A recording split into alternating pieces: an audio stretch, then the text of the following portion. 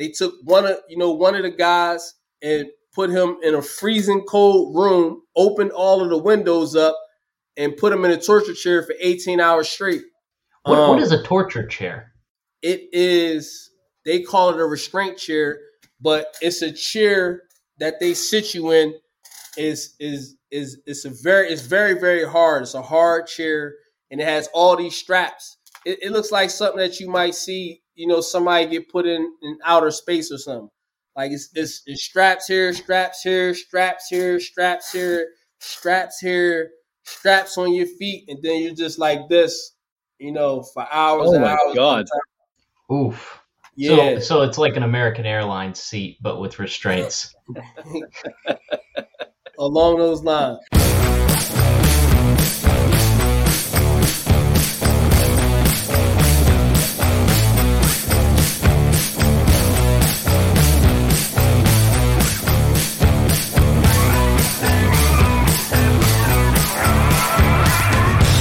Hey everybody, welcome to another episode of Growing Up Christian. I'm Sam. I'm Casey. And today, Casey, is, I think you might have been a participant in it. Today, the day we're recording this, September 22nd, is See You at the Pole. Oh, wow. Time to pray for our great nation in Yes. its trying times. You all hold hands, circle. Now, I couldn't participate in it because I wasn't home, because I was homeschooled and stuff. So, I guess I could have. I don't know if I was allowed to go to schools or not. I think, did we talk about this with Aaron when he was for our Fellowship Friday? I feel like we touched on See You at the Pole. But today's the day, and I think it should be a national holiday. I feel like and in honor of it, I think I want to actually announce, because I've been investing in I've been trying to figure out how to like become an entrepreneur. I don't want to play the game anymore, right? Suck it up, just try to climb the corporate ladder. So I've been working on kind of starting my own business. And I think today's a good day to announce it, because in honor of See You at the Pole, I'm opening a strip club in the same name. Oh, wow. Okay. Yeah. I think it works. I think I'm trying to honor America and all the people who have prayed for our nation. And I think See You at the Pole is just, it's perfect for a perfect name for a strip club. So I want to honor all the thoughts and prayers that have been uttered on this date. I like it because it's clever marketing, and it also gives you almost lie get out of jail card for scumbag Christian husbands. Yeah. Once where were you all night? I'm going to see you at the pole. Yes, exactly. See you at the pole at 10 on a Tuesday.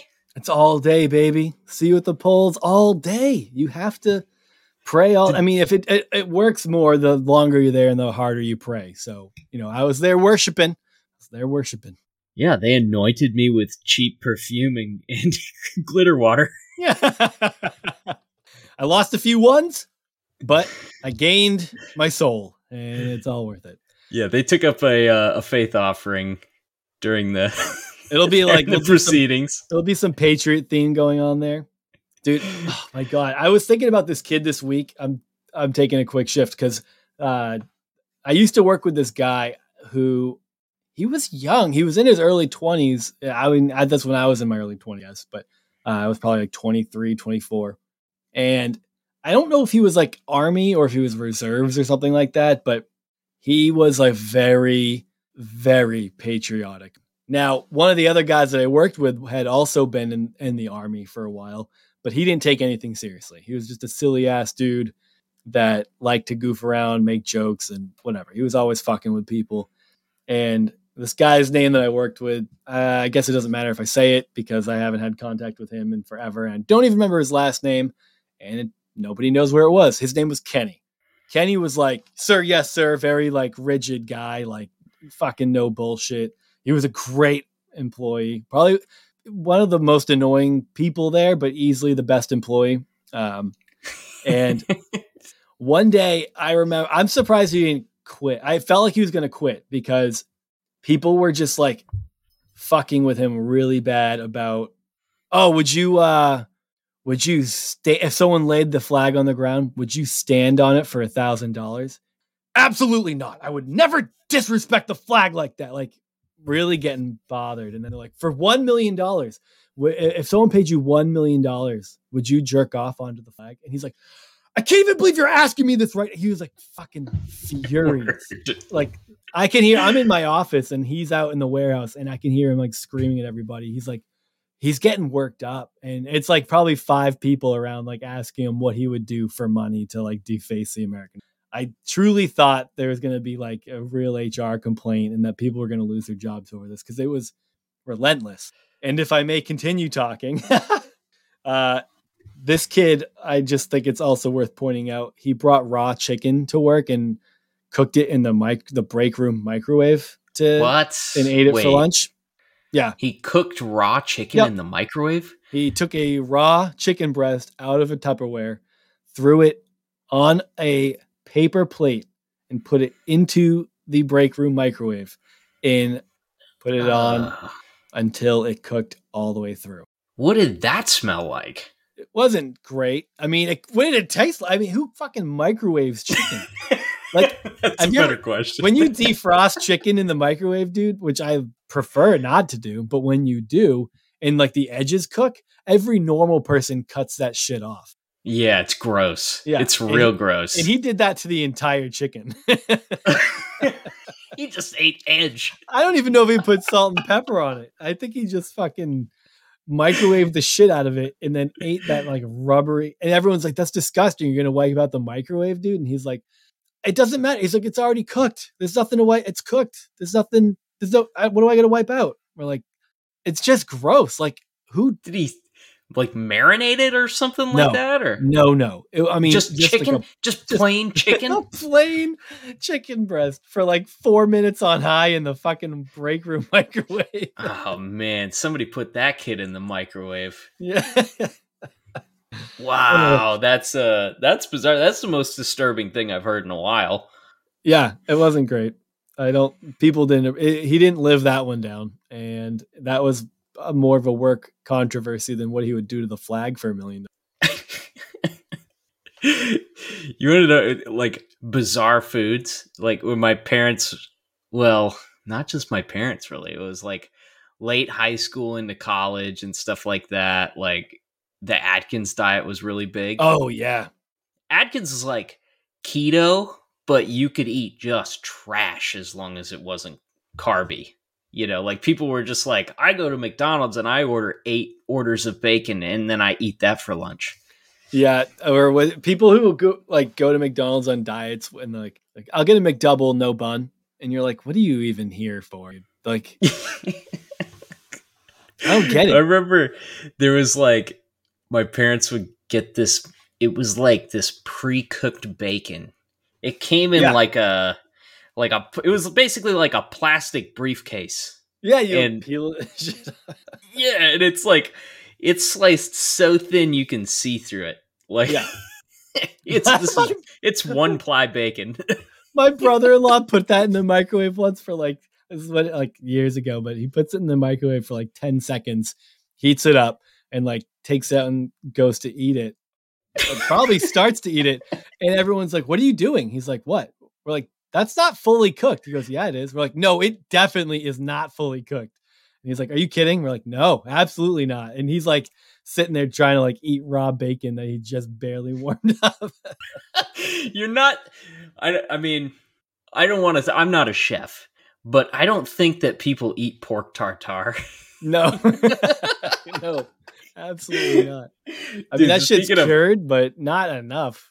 It's not like prosciutto. Talking about like weird microwave foods. Do you remember like one of the as seen on TV stuff was huge when we were kids? You remember all those different things? Oh yeah. That was like ShamWow and OxyClean glory days. There was this one thing. Oh yeah, Kaboom is where it's at. I use some Kaboom. I still use OxyClean, dude. I don't know if I've ever used it, but I will try it now. Thank you for the recommendation. Yeah. There was there was one of those as seen on TV things, and it was like, I don't remember, it was some stupid name. It was like Perfect Egg or Egg Mate or something, but it was like these little, it was like a plastic egg carton. You put the eggs in there, and then you just put them in the microwave, and it was it cooks a perfect egg every time. And I remember like during that whole low carb thing, my mom bought those, and it was hilarious because it did not work even a little bit. And it literally, like, every time you put eggs in the microwave in this thing, you started it up and everything seemed normal, and then all of a sudden it was just like, boom, just egg explosion. They do. Like, microwaved eggs explode. It's so funny. My mom's like, she is very neat and tidy and clean, you know. I mean, everything's, you know, she just keeps everything perfect, and like that thing going off like a roadside bomb in the microwave. I just like straight up mom fury. You know about mom fury? Oh yeah. So yeah, I think that one got re-gifted to like my grandparents. Like blow up their microwave. The other thing that was like a big like I seen on TV thing was like when like household rotisseries became a thing. Do you remember that? Oh yeah, that's still a thing. One? Oh yeah, I want one now, dude. I mean, I had one. My mom had one growing up. Well, not my mom didn't have it. Growing up at my mom's house, my mom had one, and we would eat rotisserie chickens all the time. See, we never had a rotisserie, but we did do George Foreman grills, like several iterations of George Foreman grills. Oh yeah, I do. I got a George Foreman grill when I was in college, and it's like a griddle with a slope. I mean, it's what the fuck is that thing? Yeah, it drains the fat off, which, you know, spoiler alert, the fat's the good part. But also, so does it just a grill. Like the funny thing about it being like, that was a selling point, right? Like, see, look, all the fat drips down in this little tray. And you're like, have you ever grilled a burger? It's like all the fat drips through the holes. It drips through the cracks. Like that's how grilling works. You didn't invent like diet grilling, dude. It's just, he might as well have. That dude made a killing off of it. It's just a tilted panini maker. Dude, my mom went pretty hard on the George Foreman grill for a while, and it was like every other night was like marinated chicken breasts on the George Foreman, and I hated it. I hated it so much. Hated it. That was like my least favorite. Or it was like that, or when my dad would, you know, do you ever, like, your parents ever make like pork tenderloin on the grill? Yeah. This is like it's like a pig log. Yeah. Yeah. And everybody's scared that it's pork tartare, so they just grill the crap out of it. It basically, that's what pork chops were, dude. Pork chops were like, everyone would be like, if it's undercooked at all, you're gonna die. So they just like grill the fucking shit out of it. Like, why do we eat this? Burn it. I'd rather have chicken every single night forever instead of these like weird dried out fucking pork chops dipped in applesauce. Yeah. It's like by the time it's done cooking, like to the extent that people are comfortable eating it, it's like mummified pig shanks. Yeah. All the moisture out of it. As you chew it sucks all the moisture out of your mouth. It's like food that dehydrates you. Yeah. It's like just add water. You have to like add water to it in order to like actually eat it. Now, I will say, I have since learned how to make pork chops the right way. I make a mean pork chop. Yeah, they're pretty good when you don't overdo it. Yeah, you got to brine them. Brine's where it's at. Never brined a pork chop. I actually have not cooked a pork chop in at least 10 years. When you come visit, I will cook you a steak and a pork chop. Those are the two things that I do very well. We should start a food-themed podcast. I think that's what we should. That's our backup. We need like I don't know, bi-monthly, like just 20 minutes of just what we cooked and how we did it. Yeah, just me vigorously cleaning dishes and being angry. Yeah, is that how you're cooking? I mean, yeah, I feel like, oh, this took 3 hours and it took 10 minutes to eat. Now I'm angry. Yeah, a lot of work goes. It's worse. Like, dude, having kids, having 4 kids in the house, and like trying to, I just remember like enjoying making dinner. It's like a labor of love where you're like, get home, take some time on this, eat whatever the fuck you want, make whatever you want. And now you're like, if I make this, the kids are going to hate it. It's going to end up on the floor. If I walk away from the table, my dog's going to be an asshole and try to jump up and eat it. It's like, it's just a constant anxiety inducing event now. And it used to be something I enjoyed. So, that's why, you resort to dino nuggets sometimes. Dino nuggets. Yeah. I could mess with some dino nuggets. Yeah, I've definitely fucked up some dino nuggets at like, Friday night at midnight. I'm up, everyone's asleep. I'm not quite ready. You fall asleep with like a dino nugget hanging out of your mouth. Like, sitting on the couch watching TV. I'm eat until my body slips into like, a coma. Yeah, that's how it works for me because I'm trying to like soak in every last drop of alone time after everyone's asleep in my house. I'm going to gorge myself into a stasis. Yeah. Okay, I have a question for you. Yeah. Did you ever have a bully? Yep. What grade was it? I hadn't thought about this in a long time. It was first grade. Probably first grade because I was taking the bus. Yeah. I don't remember his name. I only saw him on the bus. I went to a private Christian school through second grade. And this kid, the school went up to like maybe sixth grade, but the kid seemed like he was like 23 for sure. When you're in first grade, like a sixth grader looks like they're old as shit, right? Yeah. And he would harass my brother and I on the bus all the time. I don't know why. We never saw him. Maybe he just saw weakness in me. Just smelled fear. Yeah. And that makes sense. And, he would fuck with us all the time. And I would complain to my parents about it. And one of the days my dad just got really sick of it and he walked onto the bus with us and he fucking flipped out on the kid. Told him to like stop fucking with his kids basically. And, it was bad. I mean, my dad got a call from the school and was like, you're not allowed to ever go on the buses. You can't do that. And school was pretty upset. And he's like, well, maybe that kid needs to learn to keep his mouth shut. It's like, maybe keep order in the bus and I don't need to do that. So he did it. I never had a problem again after that. I stand by my dad's decision to do that. And I don't think that would fly as well today. It's possible that wouldn't go over so well.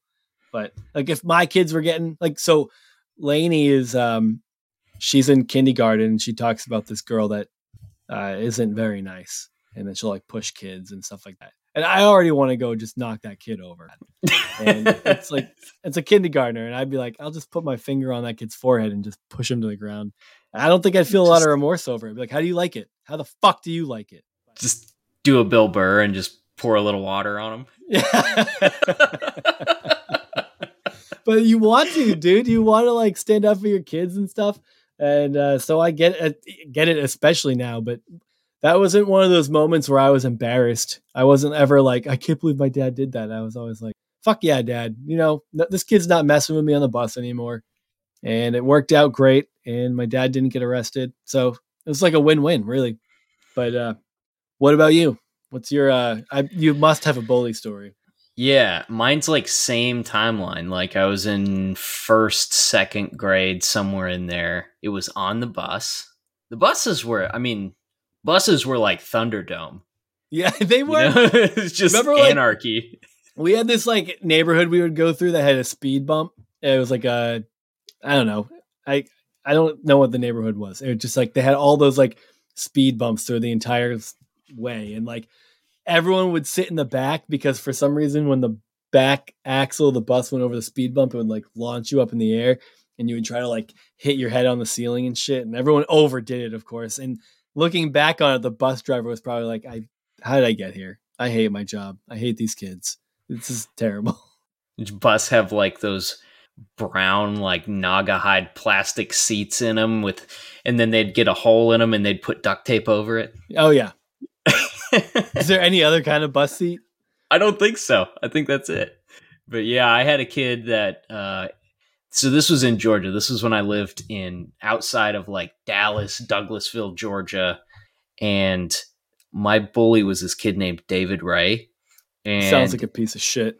He was just like this white trash, horrible. He probably lived in a horrible home. Like, I remember at one point because he got off the bus after me.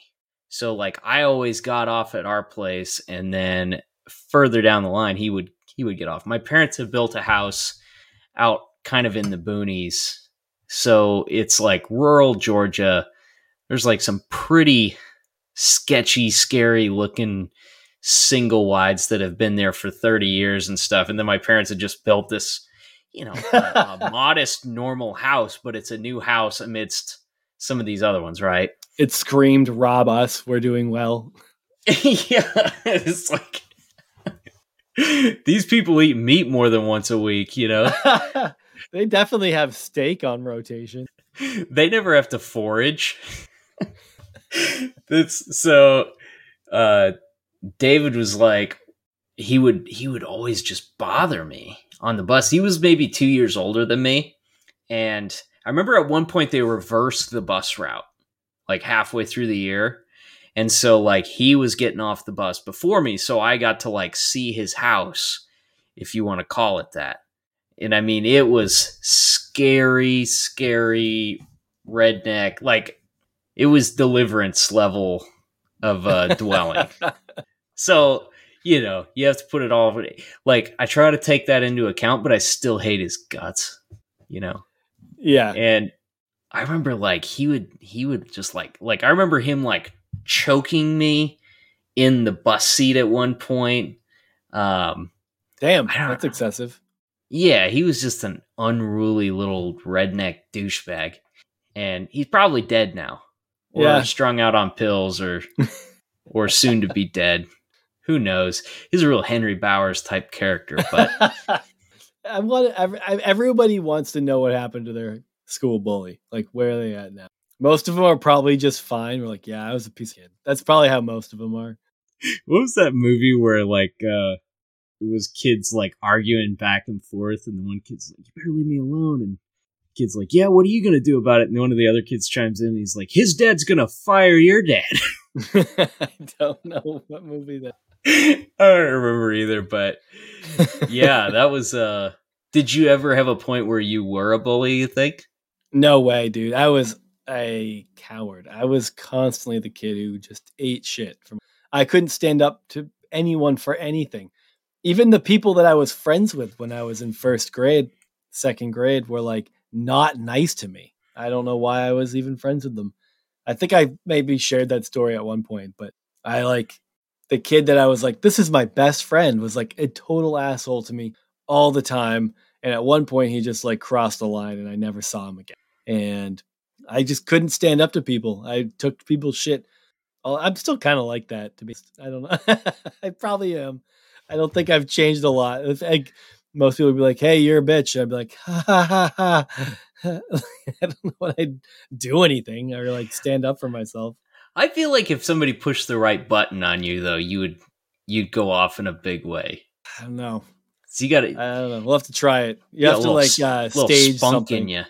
Get do some like Borat, Sacha Baron Cohen type stuff, and see what happens if you push me in a weird way.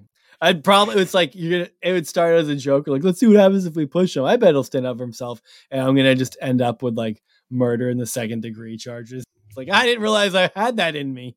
You go like full bore, turn it up to 11, and just like jab him in the throat with a pen, and then just stand there afterwards, be like, haha.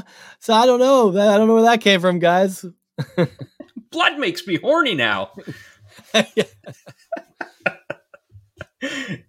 I was thinking about it, and I don't know if I ever I don't know if I ever had a stint as a bully, but I do remember there was one kid that got on my nerves a lot at my school, and I think I was excessively mean to this kid. Yeah, looking back on it, like I've talked about it, but our school try to find him and apologize. Well, I could find him now. I mean, I could reasonably like contact him now, but I later on, we were friends and got along just fine. But one of the weird things about that school is like you've got kindergarten through seniors in the same room. That is so weird, dude. It's so crazy to me that was your lived experience for that many years. Yeah, and it's a small school. I mean, there was like at some points it was like 70, 80 students, but then towards the last 4 years that I was there, it was more like 60 students and then like 45 before I left, and then it got even smaller after I left before it finally like withered and died. Yeah, you have to close the doors at that point. Yeah, so you go on breaks, they give you breaks, like they give you a morning and an afternoon break and then a lunch break where you had recess basketball. Up to 12th grade? Oh, yeah. Yeah, dodgeball was like, that was the highlight of the week. But that gym class, or you actually had legit recess still? No, we had recess. I mean, whatever you want to call it. Like, we had times when we weren't working. I don't think that's how real school works. You don't have like a period of time to eat lunch or just that's called lunch, dude. That's not called recess. Well, whatever. We had recess. And there was no point where you could get away from like the younger kids. And like when you're a sophomore, you don't want to hang out with fourth graders. But you have to because that's all there is to do. There's only a few of you. Anytime you get creative, like somebody finds a way to like find fault with like the game that you thought up or the activity that you guys decided to do. It was like you can shoot basketballs or you can walk around outside the school. That's it. So like this group of younger kids just followed us all the time, just always like right in the middle. And they did that thing where like one of my friends named James, he's like one of the most like off the cuff funny people I've ever been around. And everybody thought so. James would say something that was hilarious and then they would just repeat it, like just parrot it over and over and over again until you were about to like freak out. And I remember like we were pretty mean to those kids at some point, but they just never left. They always were just always like right there, Oh my God. But you having recess with second graders as a sophomore is so funny to me. Oh yeah. Dude, playing varsity basketball with fifth graders on the team, starting on the team. Did you only play other Christian schools? Yeah. We couldn't go play the local high school.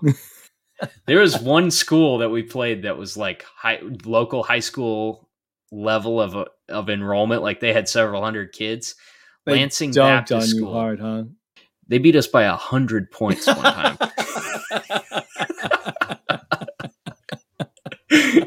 That's humiliating. It was terrible. I wonder why I never took sports seriously. Yeah, no shit. 100 points in basketball. How many did you guys score? I think like 18. It was literally like 120 something to 18. You know who had the worst time out of all that? Like it sucked for you guys playing, but imagine how awful your parents felt. Like how embarrassed they were sitting there watching that and trying to be like supportive.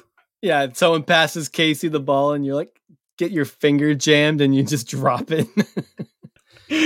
Oh you're God. Behind by 80 points. Your dad's trying to be optimistic. Like, set a good solid pick. Yeah. Yeah. Oh, man. Go back and be a fly on the wall for your high school career. Nobody would have. It wasn't interesting. I guarantee it wasn't funny or interesting at all. I don't know. I'm laughing pretty hard right now. Anyway, okay, we gotta introduce our guest here. Our guest is Andre Jacobs. This is we're kind of going to new territory with this one because this person has nothing to do with Christianity at all. No religious upbringing. We don't really discuss faith. He just had a wild story, and we got connected through social media. Andre Jacobs spent 23 years in prison after being incarcerated at 15 for nonviolent crimes. And he gets into the story of why it ended up turning into 23 years. It's incredibly unreasonable, but he went into prison not knowing how to read or write, and while he was there, he saw a lot of bullshit that he wanted to be able to push back against. So like he ends up learning to read and write. He ends up getting his paralegal degree. He ends up suing the state and the penitentiary like multiple times.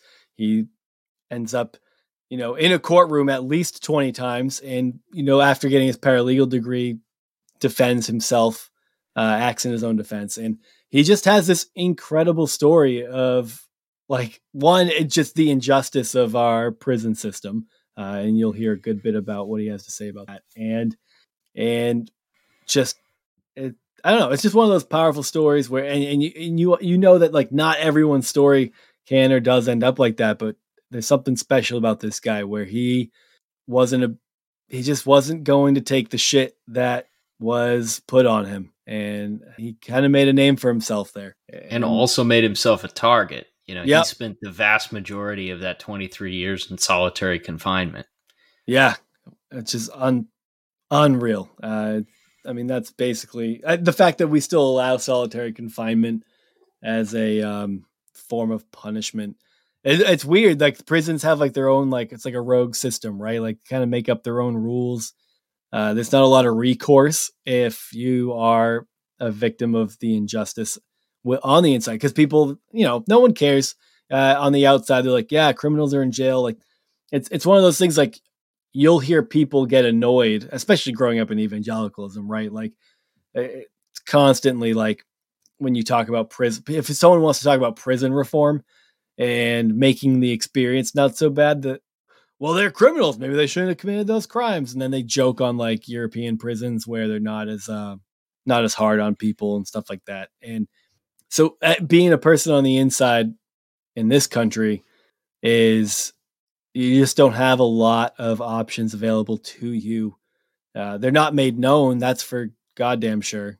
That they're not going to just give you a form to fill out to file a grievance with the state or whatever. So, this is all stuff that he had to figure out on his own and work on his own.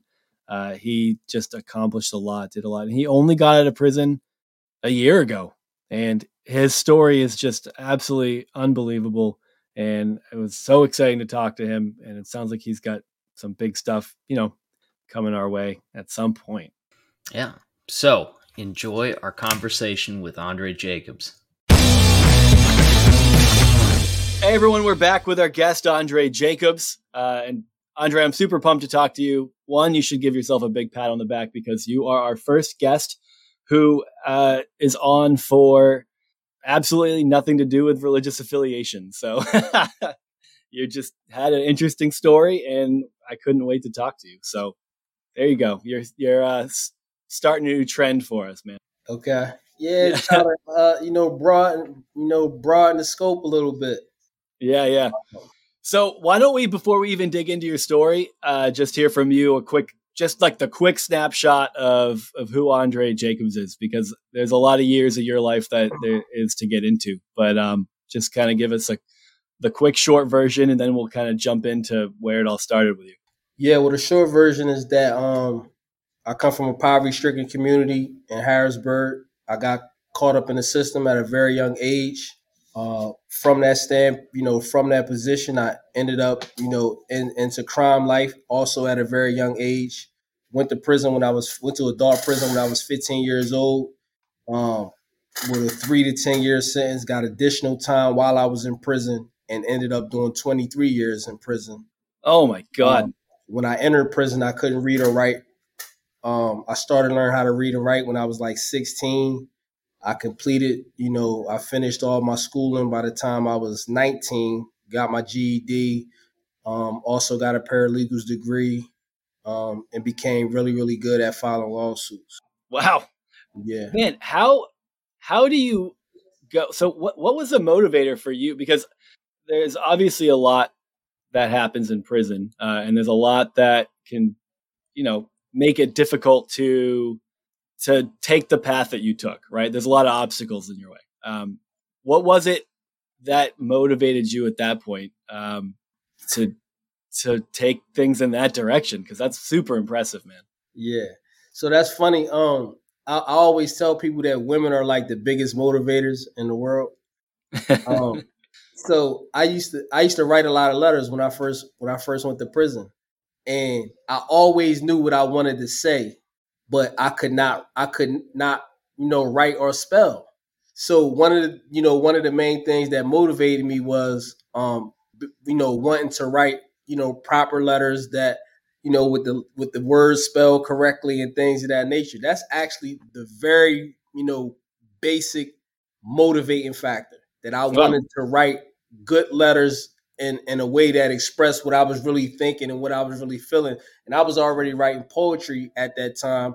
So just to try to communicate, what I was going through, effectively, I wanted to learn words and learn expression and communication and things of that nature. So that's really where it started. Huh. What did schooling look like? Like, I mean, obviously a lot of that's self-taught. I mean, how do you get access to that kind of stuff? Well, yeah, I mean, I didn't step one foot in any classroom, really. It was really just like, just me and myself, me drawing on the knowledge around me, just constantly like in books. I had a dictionary, and for a long period of time, I had the same book that I would use to find new words and learn new words. And then anything that I couldn't pronounce, I would just ask somebody like, hey, how do you pronounce this word? And I just kept doing it. Like everywhere I went, I would draw on other people's knowledge and get, new words and new pronunciations and things like that. And that was how I built my vocabulary.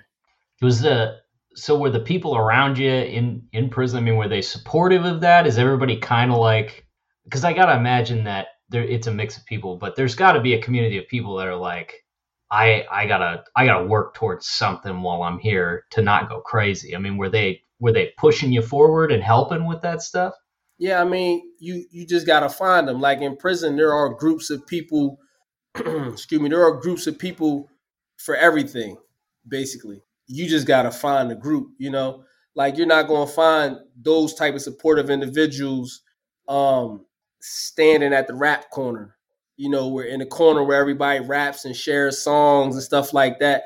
You're going, in many cases, you're going to find those individuals in the law library or the general library or something like that. They're, generally doing something, along those lines. Now, in my case, I was in solitary confinement, so I used to just listen, see who went to the law library, see who was, serious about change. So how did you get into solitary? Because I know that's part of your story, and I know you spent a long time in there. So I want to build to that. So you're 15 when you go to prison, and how long was it before what led to you being put into a solitary situation as opposed to? Well, the first time I went to solitary, you can go to solitary for pretty much anything. Is that like a standard form of punishment for it really is punitive whenever they feel like it? Yeah, I mean, it really is, and it shouldn't be. That's why, you got so many advocates opposing the use of it and, requesting a limited use of it, because it's used for anything. Like I've got solitary confinement time for having 2 spoons when I should have 1 spoon. What? So like you can get put in the solitary for anything. But because in many cases, like what they do is they'll add more charges to a misconduct to make it more than what it really is. So in a scenario where I have 2 spoons instead of 1, the actual charge is really unauthorized item. If you're somewhere where you're only supposed to have 1 spoon, but they'll put on the misconduct contraband, which is more like if you get caught with a knife or some drugs or something like that, but they'll label that same spoon that they issued you contraband just to beef your charges up on the misconduct, so you would get more time in solitary confinement. But what's the motivation for that?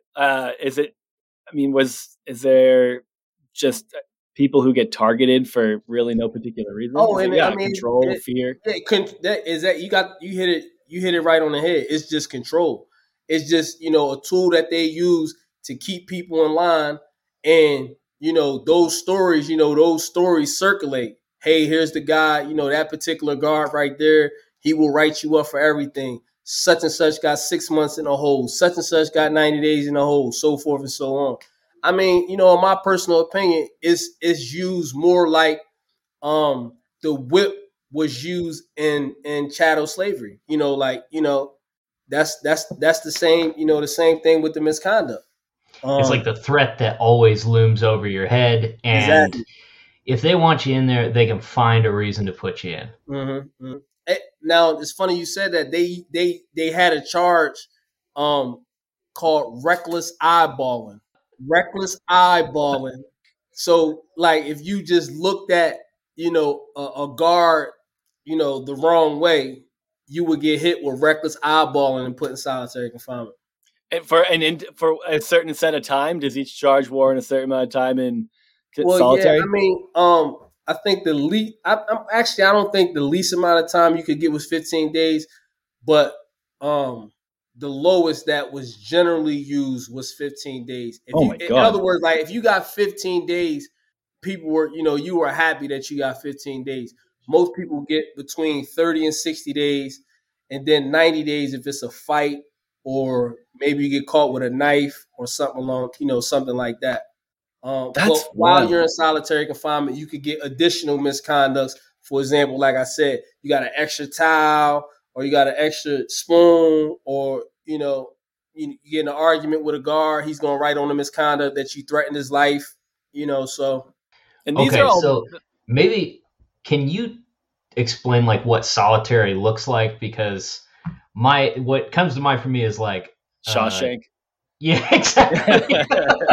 It's like a hole with a cover on it, Yeah, fish you out in a few months. It's not that bad. I actually, if I would have known y'all was going to ask that question, I would have showed you these pictures that I have of a cell that I actually lived in. But basically, they're all pretty much the same. Some of them are just smaller. And you got a toilet, a sink that's normally connected, is made out of tin, a bunk, a table, and a stool connected to the table. That's your cell. And that's pretty much, everywhere in Pennsylvania. Some of them are different in terms of the back window, how the door is. Some of them have bars, some of them have solid doors, some of them have small windows, some of them might have one window in the middle, some might have two windows. But it's pretty much a 6x9 cell. And a doctor who I actually interviewed on my podcast described it as being the size of a common parking space in a parking lot. Okay. And they just, so normally it sounds like you would have a cellmate, but with solitary is, how does it function differently? Because I guess what's the daily structure like, right? If you're in a regular situation versus solitary, is there a certain amount of time out? Is there? I mean, there's just in terms of, everything. The list goes on and on as to the difference. But in population and what they call GP, general population, you go to the chow hall to eat. You go out to recreation, where there's a big yard, basketball court, a track, weights and things of that nature. You go to school, you go to the chapel, you walk the medical yourself.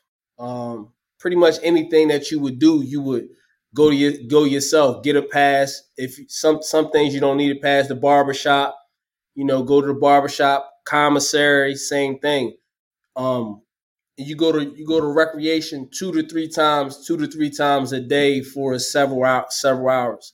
Oh, so it's kind of lax. It's not like the typical, I don't want to say lax because it's obviously prison, but I feel like the general mindset that people have is like you get like an hour a day. And hold on, now I was talking about general population. Yeah. In solitary confinement, you get an hour a day. Oh, so that's what you get, so you get an hour. And so I was just trying to show you the difference. Yeah. You had asked like, what is the difference? That's the difference. In population, is all of those things. In solitary confinement, you don't go to chow, you eat in your cell. You don't go to chapel. The chaplain comes to your cell door and talks to you in front of everybody. You don't go to medical. They come to your door and talk to you at your door. You don't go anywhere except out the recreation for 1 hour and to a room that they put some books in and call a library. So basically, it's social isolation, and your only contact with other people is just a few little meetings with chaplain or whoever else, that you would run into during the day, but all in your cell. Like you're basically in your cell 22 hours a day. Yeah, exactly. Yep. That's so wild. Now, not every prison are you in a cell by yourself. Sometimes you got cellies too. And But did you ever guys are have? in there together that same way? That seems like that might be better or it might be worse depending on who you got put in there with.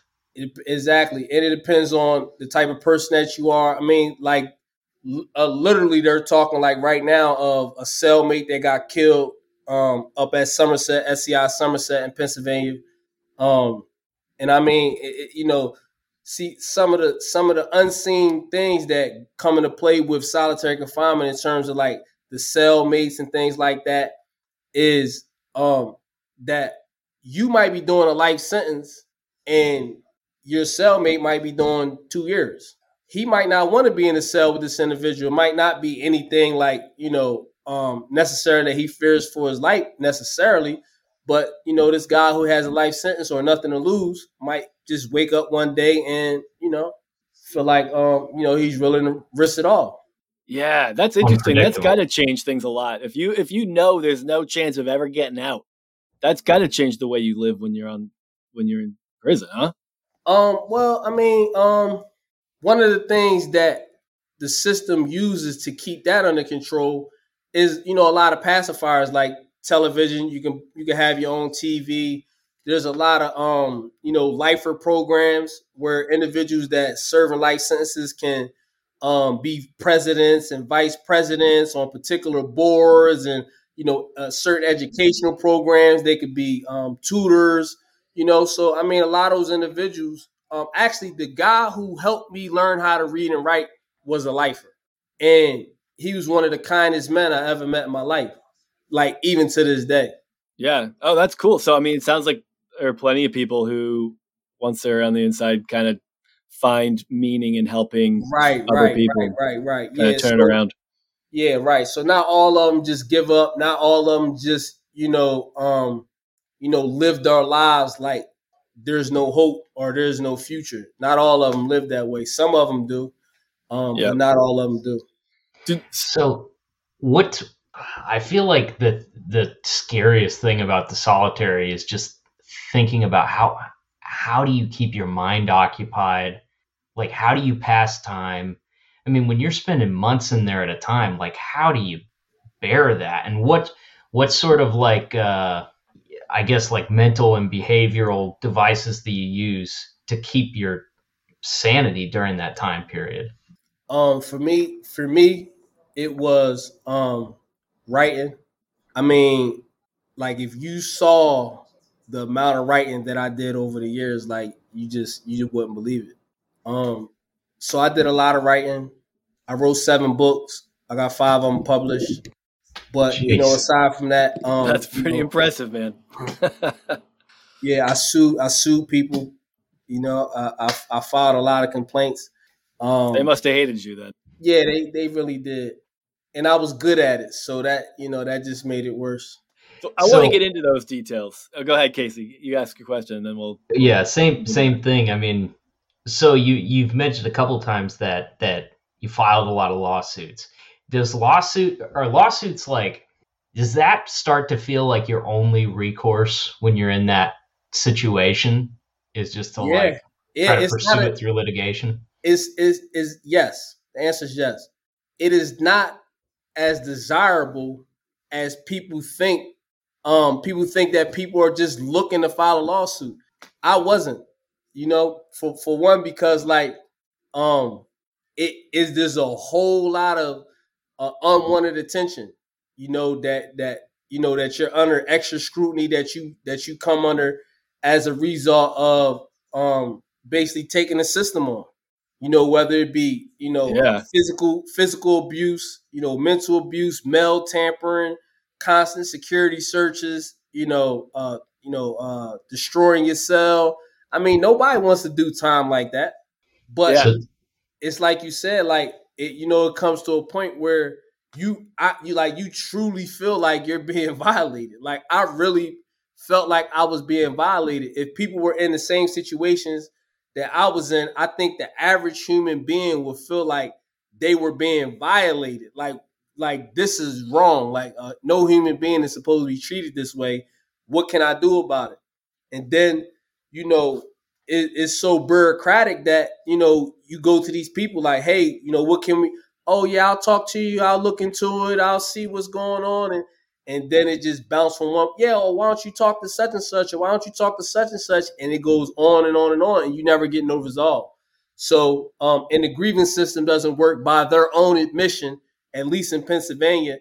98% of all grievances throughout the state filed by prisoners are denied. Only 2% get granted.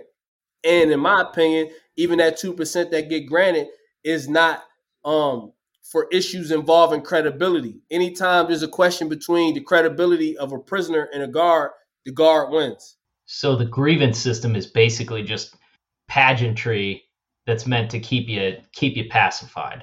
Like, we'll look into it. Just give us some time and we'll look into it. And then they just keep you chasing your tail, and nothing ever happens. Yeah, and I just want to focus like mostly on like there are situations where you file a grievance about your commissary. You were supposed to get 10 soups and they only gave you 2 and you got the proof. Like they'll grant a grievance like that and say, hey, yeah, you were right, whatever the case may be. But if you file a grievance and say, this guard touched me the wrong way during a pat search, or, this guard called me the N-word, or anything like that in many cases the guard is going to deny, then they're going to rule in favor of the guard. Anytime it's a credibility issue. So have you seen, what sorts of things could actually get a guard in trouble from that perspective? Have you ever really gotten to see many situations where somebody filed a grievance against a guard and it was taken seriously and that guy got punitive action? I have. Unfortunately, I've seen limited action. It's always the bare minimum. So I've seen situations where guards have beaten individuals and it was caught on camera, or portions of it might have been caught on camera, or one of the guards might have made a comment that contradicted something that the other guard might have said. So, like where it's blatant, like they're kind of forced into a situation where they got to do something. So in those situations, it's still the bare minimum. Like, prime example, in my situation, there was a guard who went online. Okay, so I had a very popular case that was reported internationally, basically. And one of the guards, so I had there was a lot of people on social media and stuff like that comment about my case, advocating on my behalf and things of that nature.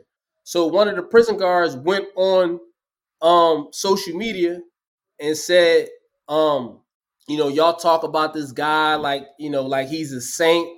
F that N and F you too. Whew. Okay. Wow. He actually worked on my block. He worked on the block that I was housed at. And, my supporters traced it to his phone and his email and sent me all the documentation and all that. I actually won the grievance. They admitted. They said, yeah, we agreed that, he did do this, but we don't feel that it warrants him being fired. But my thing is, like here you are, you're a white prison guard working in a prison that's predominantly people of color, and you're lashing out in this extremely unprofessional way on social media and calling and making racial slurs. Why do you want to work in this prison anyway? Why would you, as an administrator, want this person working there? Yeah, right. It's crazy. It's a clear indication of obviously his motivation is, you might assume, white supremacy at that point. So probably not the kind of guy that you should have working there. Probably just a dumb hick. Yeah, and the fact that he gets to, again, as you've pointed out, shows the flaws of that system. I mean, it's, it's calling back to your comment on the control and comparing it to a whip. It's like, it's clearly a racist system if they're fine with just that, and they give the little slap on the wrist just to do the bare minimum. So, I mean, obviously there's like camaraderie. There's similar. It's probably a similar situation to what you see play out with police all the time, where there's like this, the whole blue line thing where guards don't contradict other guards. Like you stand up for that guy regardless of what happened. What do you think? I mean, what do you think is like at the heart of that? Because I mean, I feel like we've learned a lot over the past couple of years about the role that like the police union plays in keeping these, these officers that continually do terrible things, like plugged into the system and avoiding consequences. I mean, is that a similar situation with prison guards?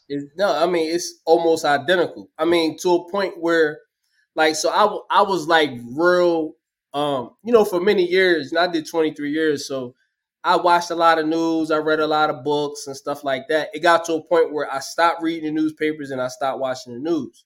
So, but anytime certain issues would come up, I would still have, a political stance or just, something concerning, the topic. This happened, what do you think about it? This is what I think about it, So when I had actually got out of prison, and people would, ask my opinion about certain, current events and stuff like that. And I would just tell them like, so what's going to happen is this, and that, because it's like you said, it's almost identical. It's the same thing as, don't contradict each other. There's this camaraderie. There's this, and to me, it's just like, it's terrible because like, one of the things that me and one of my friends talk about, he went to prison when he was 15 too. He did 15 years, is that these officers really had an opportunity to be our mentors and to be a better example because we're literally being raised in prison. We went to prison as juveniles. Yeah, right. Wow. And I was confined in a prison that was mostly, when I went to state prison, they got a section where is juvenile adult offenders or something like that, they call it. So, I mean, instead of them trying to show us a new way, this is what we come from. We come from the code of silence, don't call the police. Don't, you see what I'm saying? Like all that different, that's street stuff. That's street link. That's gangster stuff. So how is it that, y'all saying that y'all law-abiding citizens and y'all, showing a different way, but y'all doing the same stuff that we was doing in the crime life. Y'all think the same way, even on a higher scale. And it's like you said, the same way the unions out there. Actually, I think one of those unions that support the police also support the prison guards. I think it's like police, municipalities, and corrections or something like that, all wrapped in one. There's a union that actually represents all of them. So they're familiar, with that, that type of scenario, whether it's police or, correction officers, whatever the case may be. So, I mean, on a broader scale, I just feel like the system is willing to do anything that justifies or furthers the whole mass incarceration platform in existence. The same way that they were able and willing to justify chattel slavery by any and all means necessary. No, whether it makes sense or not, whether it's a moral stance to take, like it was always, even in them times. And now you hear a lot of the same arguments, the same moral appeal and spiritual appeal and so forth and so on that we saw then, we see now. But, we're talking about a system, a machine, something that is in place for the benefit of, the wealthy and the powerful and, to the detriment of the weak and the poor. Yeah, 100%, man. So I want to hear a little bit more about the progression of your life while you were in prison. Cause I mean, 23 years is a long time to spend somewhere. Like, I can't imagine what it was like to, reacclimate to society after that. But I guess even before we get to that, you said you originally went in for 3 to 5 years or something like, what was it? To 10. 3 to 10. Yeah. So how did they continue to slap? Because one of the things I'm hearing you say is talking about like they'll slap you with stuff and throw you in solitary. So there's kind of like this like system inside where there's penalties and punitive punishment for whatever actions they deem punishable. But then there's obviously something that escalates past that, which is where they're able to go to the judicial system and slap more time on you. Mm-hmm. What was that all like? How did they continue to just add more time to your sentence and keep you locked up longer? Well, the first thing I'm gonna say is I didn't answer your earlier question. How did I end up in solitary confinement? Oh yeah. Yeah, the very first time I went to solitary confinement was for a fight. Okay. I was fighting this older gentleman because he tried to take something off my food tray. So that was the first time I went to solitary confinement. But now that is when it escalates from misconduct to outside charges is sometimes the severity of the incident or personal vendetta. They had a personal vendetta against me. So anything that could potentially turn into a crime, an outside crime or outside charge, they made it a charge. Prime example, one time, they planted. I don't know where they got it. I use the word planted, but I don't know where they got the knife from. They had a knife.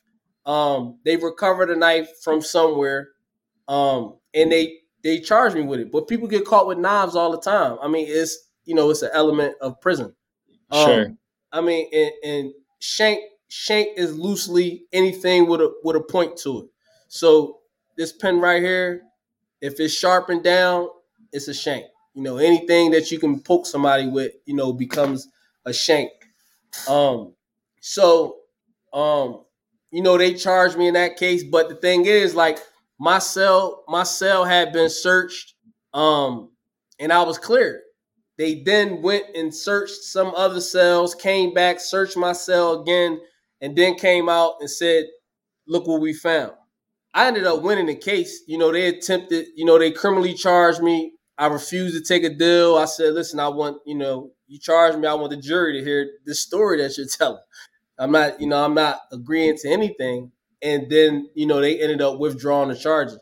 But then some of the other cases that they were successful on were altercations that I got in with prison guards. In many cases, like 3 of them against me in a cell, them with weapons, me with nothing. One occasion was I was handcuffed and shackled. They initiated an altercation. They lied about punching me multiple times. It came out later. But you can't always get a good jury. Yeah. I was fortunate enough in some of those cases to have, a good jury and a fair trial, and the juries, acquitted me of all charges multiple times. So you were present at the trials and sitting in the courtroom with the jury during those trials? Yes. Okay. So you walk into the court, you look over at the jury. What does the jury look like when you're like, oh God? like what's the jury that you don't want to see when you walk in? That's a hard question, man, because that's a hard question. Because one of the things I learned is that from doing prison time, the one thing I learned is that the people you expect to be there won't be there, and the people you don't expect to be there will be there. So I might want to look over there and see a bunch of black people, but that don't mean that I'm gonna get a fair trial. So it just always felt like it could go any which way with like the first time you're seeing that jury. I really felt like that. I think I'm gonna tell you when I the one time where I felt like I was doomed from the beginning was when I went to trial in the feds. The way that the jury was selected, the way that that whole process was so different and so restricted that they basically gave you the jury. Like you didn't really get to pick a jury versus like in state court where they actually bring each individual in front of you and you get to ask them questions, you get to look at whatever they submitted, for their jury qualifications and so forth and so on. That other process, that was one time where I felt like I don't know any of these people. Any of these people on this jury, I don't know them. I don't know anything about them versus the other process where I actually sat with them and my lawyer asked them questions. I told them, ask her this, ask him this. You see what I'm saying? So that was the one time. But other than that, like I always felt like it could go either way, no matter what the jury physically looked like. Wow, you were part of picking your own jury in some situations. That must have been a lot of pressure, like trying to decide who the right fits are for that. I mean, there's only so much you can tell in a short conversation and short questionnaire. That must have been a wild experience. I don't know, man. I think, it was. It was. But one of the things that you develop, and at least for me, now, one of the things that you might not know that I may not have made clear is that until I was about 21, 22, I was like a very, very quiet person. You could not get me into a conversation. But I was very, observative. Like I used to watch everything and listen to everything and remember everything. So like even to this day, like I tell people conversations that we had in 1996, and they like you remember that. Like, yeah, I remember like what you said to me. Like we was standing on this street and that street, or we was sitting here and you said this, or we was listening to this song and you said, yeah, what you see what I'm saying? Like it was stuff like that because I was always like trying to understand the world around me and like what was going on. So one of the things that you develop in prison is just like a sense of people, you could feel people out. You could sense people, you could, eye contact, handshake, body language, like all of that different type of stuff becomes valuable. Sure. And many times, life and death, in the prison setting. So it's like a highly developed, it's something, you become very, very intuitive about over a period of time. So, there was little things like actually in one of my books, that's one of my books right there. It's called War and Litigation, where I put a lot of my information in there about how I picked juries and stuff that I looked out for and stuff that I thought was significant and things of that nature. But like one of the things that I used to pick up on is that like if a juror came and nodded to defense, nodded to like the prosecutor and didn't nod at my lawyer or didn't nod at me, that right there, would rub me wrong. Yeah. They give him a wink. Yeah. Like a secret handshake. Don't worry, buddy. Like, I got you. Little stuff like that. I would pick up on just little stuff, little stuff like that. In one scenario, there was a woman who worked for a company that, for anybody who knows the space, for anybody who knows anything about mass incarceration and how a lot of these companies are overcharging prisoners and their families for these phones, for the commissary and all that kind of stuff. Yeah. It's a red flag. So she worked for that company. So she did. Other than that, she didn't really say anything that justified me actually, getting her excluded without using one of my strikes. So I asked her. I just kept asking her questions about that, and then she eventually said that she felt that once a person went to prison, that they relinquish all their rights. Oh wow, cool. So I was able to, get her struck, but it's, it's so many things that come into play. Like, let's just suppose that I wasn't well read on that issue and I didn't know that, that's like, like that lane, the type of people that work in that type of business, then I wouldn't totally. I would have never thought that she might be against me. So, it's just so much stuff that, come into play with picking them juries. So you get certain amount of strikes. So it sounds like they can say things that will get them eliminated. And then you have a certain amount of basically you can eliminate a certain number of people just on your own preference. Just because, for no reason, no explanation. I can just say, struck. You get between like three or four, depends, 3 or 4. Okay. In criminal cases, sometimes I think it's 6. Like you get 6 and they get 6, something like that. You get 4, they get 4. You get 3, they get 3. It depends.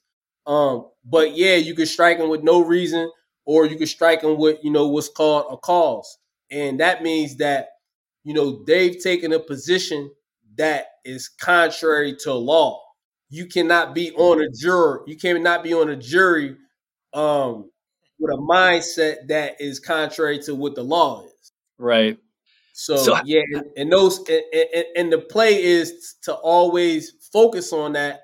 Focus on the things first that can get them, off the panel for something that basically you don't want to have to use your personal strikes. Right. Yeah. That is a wild process. Because, I mean, you think about like over the past 4 years, I'm in a position now where I'm interviewing people for jobs occasionally. And I've complained about it a lot because it's awkward and I don't know what to ask them. And interviewing your own potential jurors, like people that are going to rule on critical, like you said, life and death things in some cases. I cannot imagine the pressure, and to be like an 18-year-old person with no preparation having to go through that process and to be responsible for that type of decision. I mean, it's got to be overwhelming. I mean, I imagine that's a big part of why you wrote your book, War and Litigation, you said, right? Mm-hmm. Yeah. So is that kind of did you write that as like a resource for people who might be going through that process? Yeah, I mean, and not just for people, it's it uses a courtroom theme, and it has, it implies principles of chess, war, and courtroom. It uses all of that stuff interchangeably. I think I see them all interchangeably, but it's also just about mindset in life. There's a lot of references to, like boxers and runners and basketball players and things of that nature, just going in to any battle, to any platform with that winner mindset and preparing, in that way, preparing like you're going in there to win, whatever it is. Yeah. So when you going in at 15, you decide to start studying, you end up getting, you said, a paralegal degree. What's the time frame for all this? When did you start really studying? When did you start reading up on law and then start kind of pushing against the system? Well, I really started taking learning how to read seriously when I was 16, 15, 16, close to that period. I was still in the county prison. Then when I was 16, I went, upstate and just continued on. I mean, I don't think I took it any more seriously. It was just, I just kept, I kept to it. That was what I spent most of my time doing. I realized that I couldn't do really anything unless I knew how to read and write. So, pretty much, I still did my fun things. I played basketball and stuff like that. But, when it came to, personal time in my cell, that's what I was doing. And even if it was just I'm really, really good at drawing on other people's knowledge, and information, picking people's brains, so to speak. And you, Casey, had spoke earlier about the difficulty in that process. One of the difficulties in that process is shame. I was ashamed that I didn't know how to read and write, and that all these other people around me did. And I felt like at that age, even though it wasn't because I was dumb, it was just because I wasn't going to school. That I was in these different placements, I was in the streets, in and out of, you know what I'm saying? Like I was always somewhere else, and I never stayed in school long enough. But I was always really good at math. But as time went on, there were other subjects that I was actually really good at, but I was just not going to school.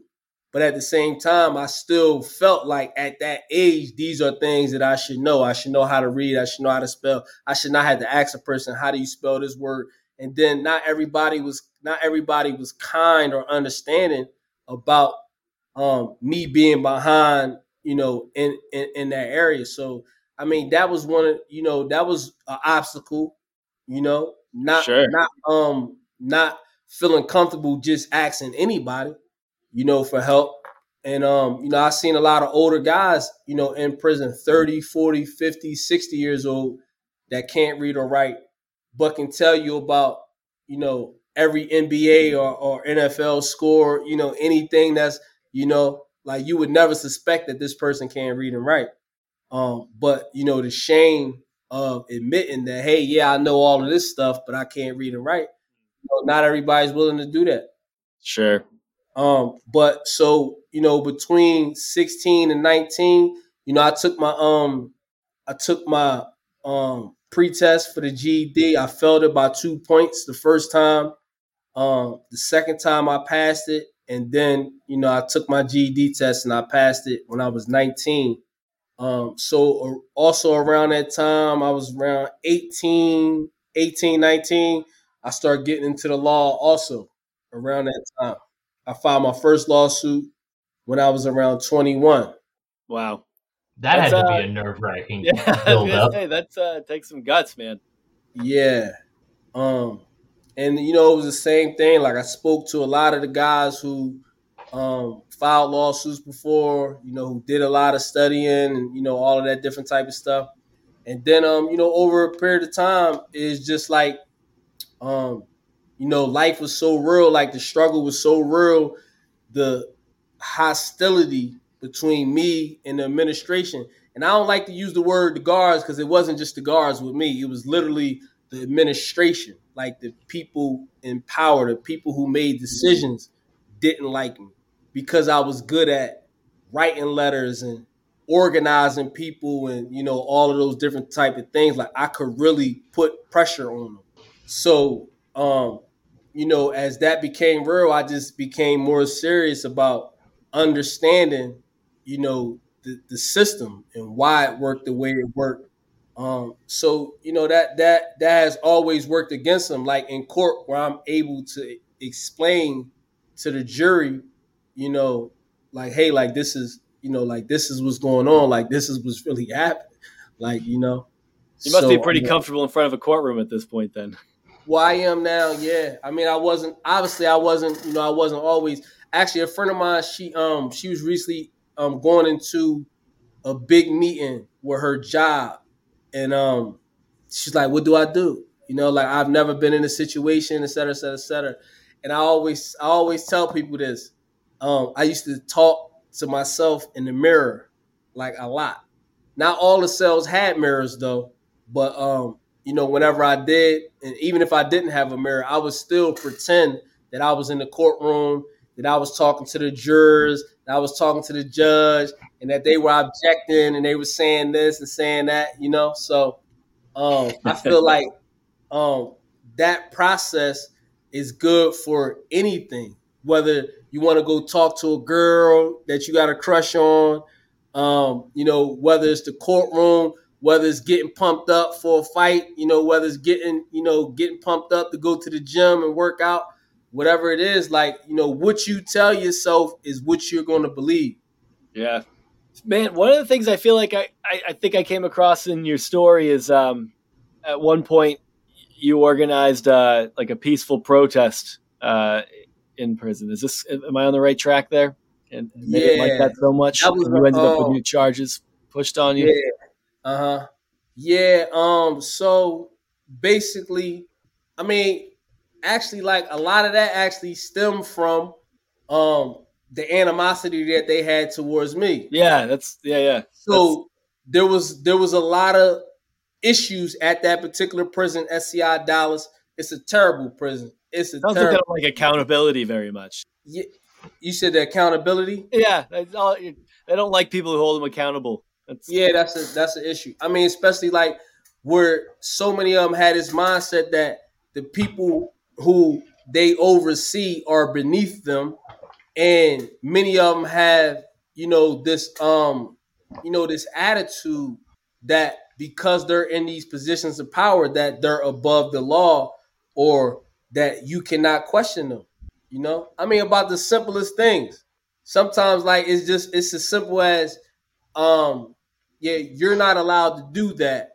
And well, the officer over here has said that I could.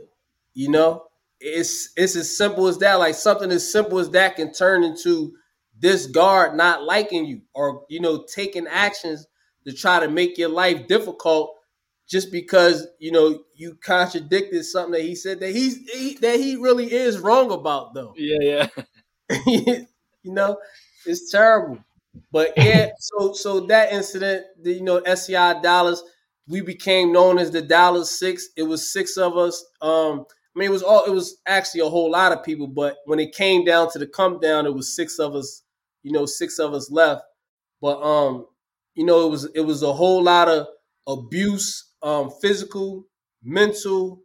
They was putting us in torture chairs, spraying us, denying us food, cutting our water off, denying us water for days at a time, ransacking ourselves, destroying our documents. I mean, this was happening to a bunch of individuals. And so, for a period of time, I was just telling people like, listen, just file these complaints, send these complaints to these organizations, have your family call, so forth and so on. So, we're slamming them with phone calls, slamming them with complaints, et cetera, building a record up. So one of the organizations ended up doing a report that was like 93 pages long about that prison. Now the organization, like I had a well-known affiliation with them. So when the report came out, they looked at it like I was behind the report. The report was sent to senators, state senators, representatives, police departments, so forth and so on. Like just everybody just put them on notice as to the allegations that were being made, by the prisoners at that facility. So, after that, after they found out about the report, they just, they turned it up, they became even worse. So, it got to a point where we felt like, our lives was in danger. They took one of the guys and put him in a freezing cold room, opened all of the windows up, and put him in a torture chair for 18 hours straight. What is a torture chair? It is, they call it a restraint chair, but it's a chair that they sit you in. It's very, very hard. It's a hard chair, and it has all these straps. It looks like something that you might see, somebody get put in outer space or something.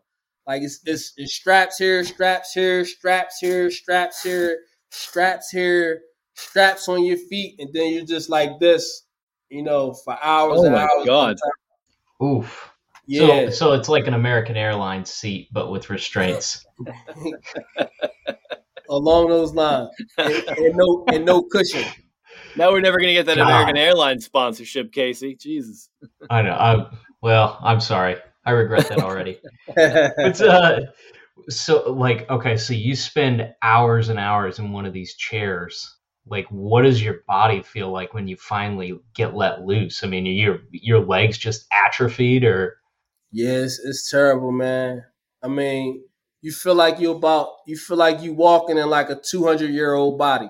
Oh, so I'm curious because like you met a lot of prison guards over the years and prison officials and things. I'm sure. Why is this? I'm sure it's a mix, right? I'm sure that there's a portion of people who are they're just sadistic people, and that's what appeals to them about that job and that position and stuff. But there's a lot of people. Does the environment and that authority that they have over people, does it create sadistic people? Do you think that it pulls people, like somewhat regular people, in and spits out a psychopath? Or that's a hard. I mean, you could. I don't know. I don't know how you can answer that question. But I feel like I know a lot, especially like right now, even on my TikTok, right? When I post stuff about the prisons, a lot of prison guards, ex-prison guards, come on there and say he's telling the truth. That is why I quit. That is why I left. So I feel like the people who are really not for that will not stay there. If you've got it's like unsustainable. You're not going to stomach it. Yeah, like, it's not about to turn you into something that is not you. Like, if you don't support it and you see that it's doing something to you that's contrary to what you're inclined to, then you'll leave. That's what I believe in general. I believe that people are going to be who they are. So that position, that it's almost like that position weeds out anyone who could be decent after a certain amount of time. Like even if people get into it. It kind of like what Casey was saying earlier. It's like, that pressure, that code, that blue line code of silence. Like, don't go against this person. Like there are actually cases. I often use these cases in my litigation where the prison guards are being attacked by other prison guards for telling the truth about something that happened, for verifying or validating a claim made against, the prison guard. They being called rats. They're throwing cheese, throwing cheese on their trays in the child hall, writing rat on her locker, destroying her car. I mean, these are real life cases, real life incidents. So this is how they're controlling and silencing the staff members. Sure. Who want to come forward and say, look, that's wrong. It's like the infrastructure makes it almost impossible for somebody to like stand up and try to make changes in that system. And think about it, I started looking at it like this, like just, realistically, like here's a stranger who has this life, has this job. She don't like it or he don't like it. And they don't like what happened or what's happening to us. But ultimately, like, I'm a stranger to this person. And this is their livelihood that feeds their children, gets them medical care. They plan to be here for the next 20 years. And they have the choice to verify what I'm saying is true or to say, I don't know. I didn't see it. I don't know. Yeah. And that's the situation that they're put in, That's so wild. So you start pushing really against the system about, you said 21, so you're 6 years in. So what for the net? That's like another. You said you were in there for 23 years. Mm-hmm. So did you spend? I mean, you spent 17 years really just like pushing their buttons. Yeah, that's incredible. 17. I was in solitary confinement for 17 years straight. Oh, that's my God, unbelievable. So for 17 years, you got out for an hour a day. Yeah. Yeah. How do you even have your wits about you, man? I mean, yeah. I think that's how do you avoid? I mean, you seem like a discipline driven dude, but how do you avoid despair? Yeah, you don't. I mean, you don't like, I feel like everybody goes through the same thing. It's like all of us have lost important people in our lives, right? Whether through death or, whatever the case may be, all of us, many of us have, people who have passed away in our life that we love, right? But not all of us look at those deaths the same way. So I look at it like in solitary confinement and in prison in general, we're all going to go through a lot of the same things, maybe not as extreme as mine. My case is extreme, but we're all going to experience a lot of the feelings, of loneliness, despair, frustration, anger, like all of those different types of things. But we still all have a choice on what we're going to do with those emotions and what we're going to do with them after they pass. And I just think that I've made different decisions. I've made different choices on how to view my situation and how to view, the opportunities that exist, in the future.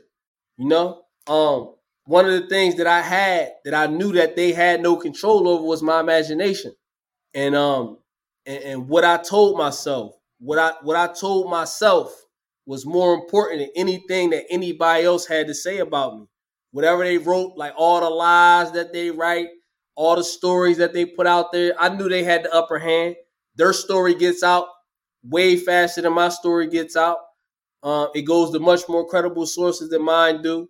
And I understood that, and a lot of things that I studied in terms of, war, media, chess, all of those different things. Like chess actually, disciplined me in a major way. It taught me about patience. It taught me about, like they make a move, I make a move. Sometimes you got to wait. Sometimes it gets bad. Sometimes even though your opponent has the upper hand, they're going to make mistakes. If you just keep making the right moves, if you keep doing what you're supposed to be doing, then your opponent, will in many cases get so cocky or comfortable in what they're doing that they make a mistake that's going to cause you to win. And I look at that the same. That's how I looked at our relationship. I knew what they were doing, and I just got to a point where I was just like, okay, I gotta play this out, and I gotta take my time, and even when it's dark, I gotta make the right move. Even if they're doing the wrong thing, I know they're doing the wrong thing. I have to make the right moves. Most people have a hard time filing a grievance to HR about bad management. So I'm pretty impressed by what you managed to do in 17 years against a system that's out to get you. Yeah. So when you filed, how throughout those years, how often were you putting? So actually, let me take a step back because you mentioned like at times working with a lawyer, going through jury selection. But if I'm not mistaken, you got to a point where you started defending yourself. Right. So you acted as your own lawyer. You didn't have a lawyer working with you, or did you do this as a kind of a team thing? How did that work? And what was it like when you got into that? I literally I've had so many different cases. Like when I'm talking, I'm just referencing a bunch of different cases at the same time. But yeah, there's been times when I've had a lawyer. There's been times when there was just me, no lawyer, nobody sitting there, just me. Yeah. Do you have how many throughout those years? I mean, you might not have the number at the top of your head, but that's fine if you don't. Like, how many times did you enter into a courtroom to either defend yourself against allegations or through lawsuits that you filed against the state or the facility? Probably around 20, I would say. Oh my God. That kept you busy though, at least. Must have made time go by faster. I'll probably say around 20, not 20 trials, but appearances, arguing motions, evidentiary hearings, trials, so forth and so on. I mean, at least 20, I would say. That's incredible. So we were talking earlier about, solitary as a control mechanism. And it seems like one of the factors that goes into controlling a prison and establishing dominance over a group of people or whatever, I mean, is dehumanizing them to some extent. And like, what are some of the things that you see in the prison system that are just dehumanizing and just like by all accounts just need to change, like certain practices like that? Man, the first thing that comes to my mind is the strip searches. Yeah. That's the first thing, man. Like even when I got out, like I was so now mind you, I lived in a cell by myself for 17 years. So I didn't like having cellmates. And just those strip searches are very dehumanizing. Yeah. And I guess in some cases they're necessary, but in many cases they're not. It's a tool. It's exactly. It's just like, you know, just like breaking a person's down, like breaking a person's spirit, as you said, like dehumanizing them. And because I study slavery, because I study, all of that different type of stuff, um, it was clear to me like why this stuff, was happening and why they were doing the things that they were Mm-hmm. doing. And I think that that's actually one of the things that protected me and protected my mind from allowing it to have as much of an impact on me as it, may have on other people, is because I was aware of why it was being done. So I could guard Yeah. my mind, I could guard my mind against it. Um, and there's a study by a guy named Stuart Gracian. He is the leading expert on the adverse side effects of solitary confinement. And in there, he had part of his research was for political prisoners who, in most cases, well, in all the cases that I know, are highly intelligent individuals who spend a lot of time in solitary confinement, are often targeted by the administration, discriminated against, and so forth and so on, because of their political beliefs, because of their notoriety, or whatever the case may be. But in his conclusion, people in solitary confinement, that solitary confinement has less of an impact on people who are intelligent than it does on people who are not. Interesting. And some of the examples he used were people who like come in with just like, severe mental health issues and things like that. There was a real big case of all the individuals in solitary confinement that were killing themselves, cutting themselves, swallowing razors, and doing all of that kind of stuff. That is how they were dealing with solitary confinement. That's unbelievable. Yeah, that's dark stuff. So that it sounds like the intelligence almost to, it's kind of like what you're talking about with chess. You see it as a move that they're doing, as a play, and you were able to kind of rise above it because you understood what they were doing, and you kind of thought about it with a future perspective, and it allowed you to look forward to something else, look to something else, as opposed to just live in that moment and dwell on the idea that this is where you're going to stay. And so just being able to have that kind of like next level thinking, it sounds like that was also motivating for you. It was something that propelled me forward. It was something that, even the lawsuits, to me, like the lawsuits were, all a part of, them trying to break my spirit and me saying that I refuse, Mm-hmm. Mm-hmm. And that's really what it, really what it was for me. It's something that was like very significant happened towards the end of, my time in solitary confinement. They were having a hearing about whether to release me. I was there. It was a bunch of staff members there, and they discussed all the different things that was going on in my life, all the progress I made, and so forth and so on. And the superintendent, the warden of the prison. And so, mind you, I had just won a lawsuit. Before this hearing. So, he said something along the lines like, you seem to be doing good. Because part of the discussion was the adverse side effects of solitary confinement, why a person shouldn't stay in solitary confinement so long, why a person should be released and how they should be released, and things of that nature. So his comment was, you seem to be doing good, regardless, and the thing, like why that was, bad is because for years, there were other staff members advocating for me to get out of solitary confinement, for years. And I made like all kinds of accusations against them about lying, about fabricating paperwork, about, all this different type of stuff. And they would just shoot me down. Yeah, that's absurd. It's absurd that any staff would get together and conspire against you, and et cetera, et cetera, et cetera, et cetera.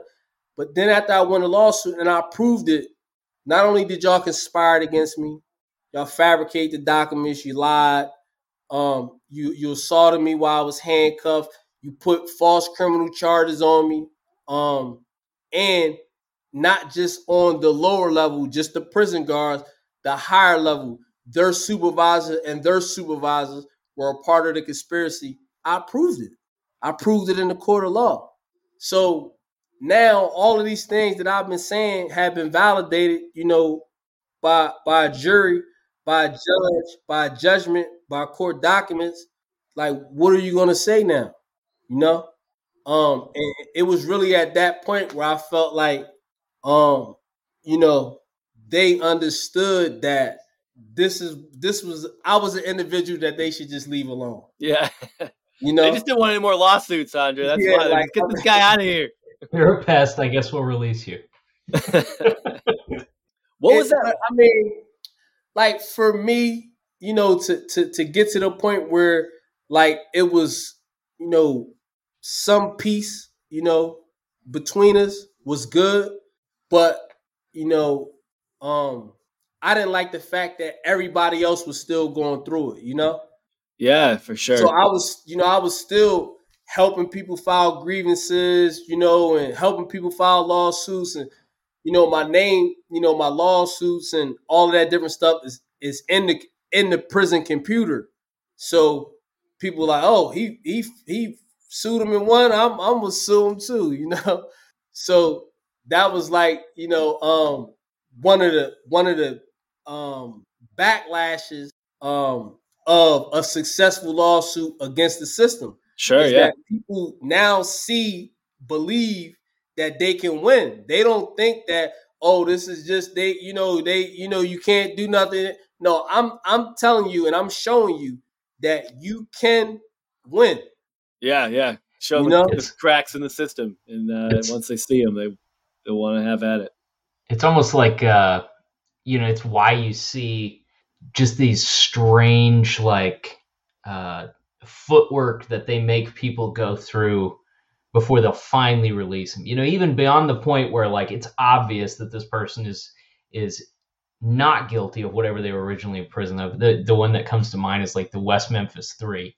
It was clear early on that those guys didn't kill the boys that they were accused of killing, but they were stuck in this system for like 30 years. And the only way that they finally let them out was they had to confess to the murders, and then they commuted their sentences, or so. It was like this crazy nonsensical thing that they made them go through. But the repercussions of saying, oh, we screwed up, and releasing them, the can of worms that opens for them in a system where that seems to be so common, it's got to be a scary thing for them. And I mean, just like with you, when other prisoners realizing like, oh, I do have recourse here if I file lawsuits and things like that. Mm-hmm. Now it's sad. Like you spoke about, like, just being able to come forth and say, you know what, man, we messed up. Like, I mean, like, we know this just from our personal relationships, just from person to person, husband to wife, friend to friend. This to be able to come forward and be like, look, man, I was wrong. Like, I was wrong. I apologize. I was wrong. That goes a long way, especially in a situation where somebody has spent 10, 15, 20 years of their life in prison. And instead of you coming forth saying, look, man, here go $10 million. We were wrong. We're sorry. Anything we could do to fix it. Here goes some counseling. Here go, whatever the case may be. You want to save money and save face at the expense of this person's life, and then make it even worse by making them admit to something that that they didn't do, just because you're giving them a choice to admit or get out after 30 years. I mean, like, who's going to stay in after 30 years? And only thing they got to say is, all right, I did it. We all know I didn't do it, but we know that this is the only way you're going to let me out.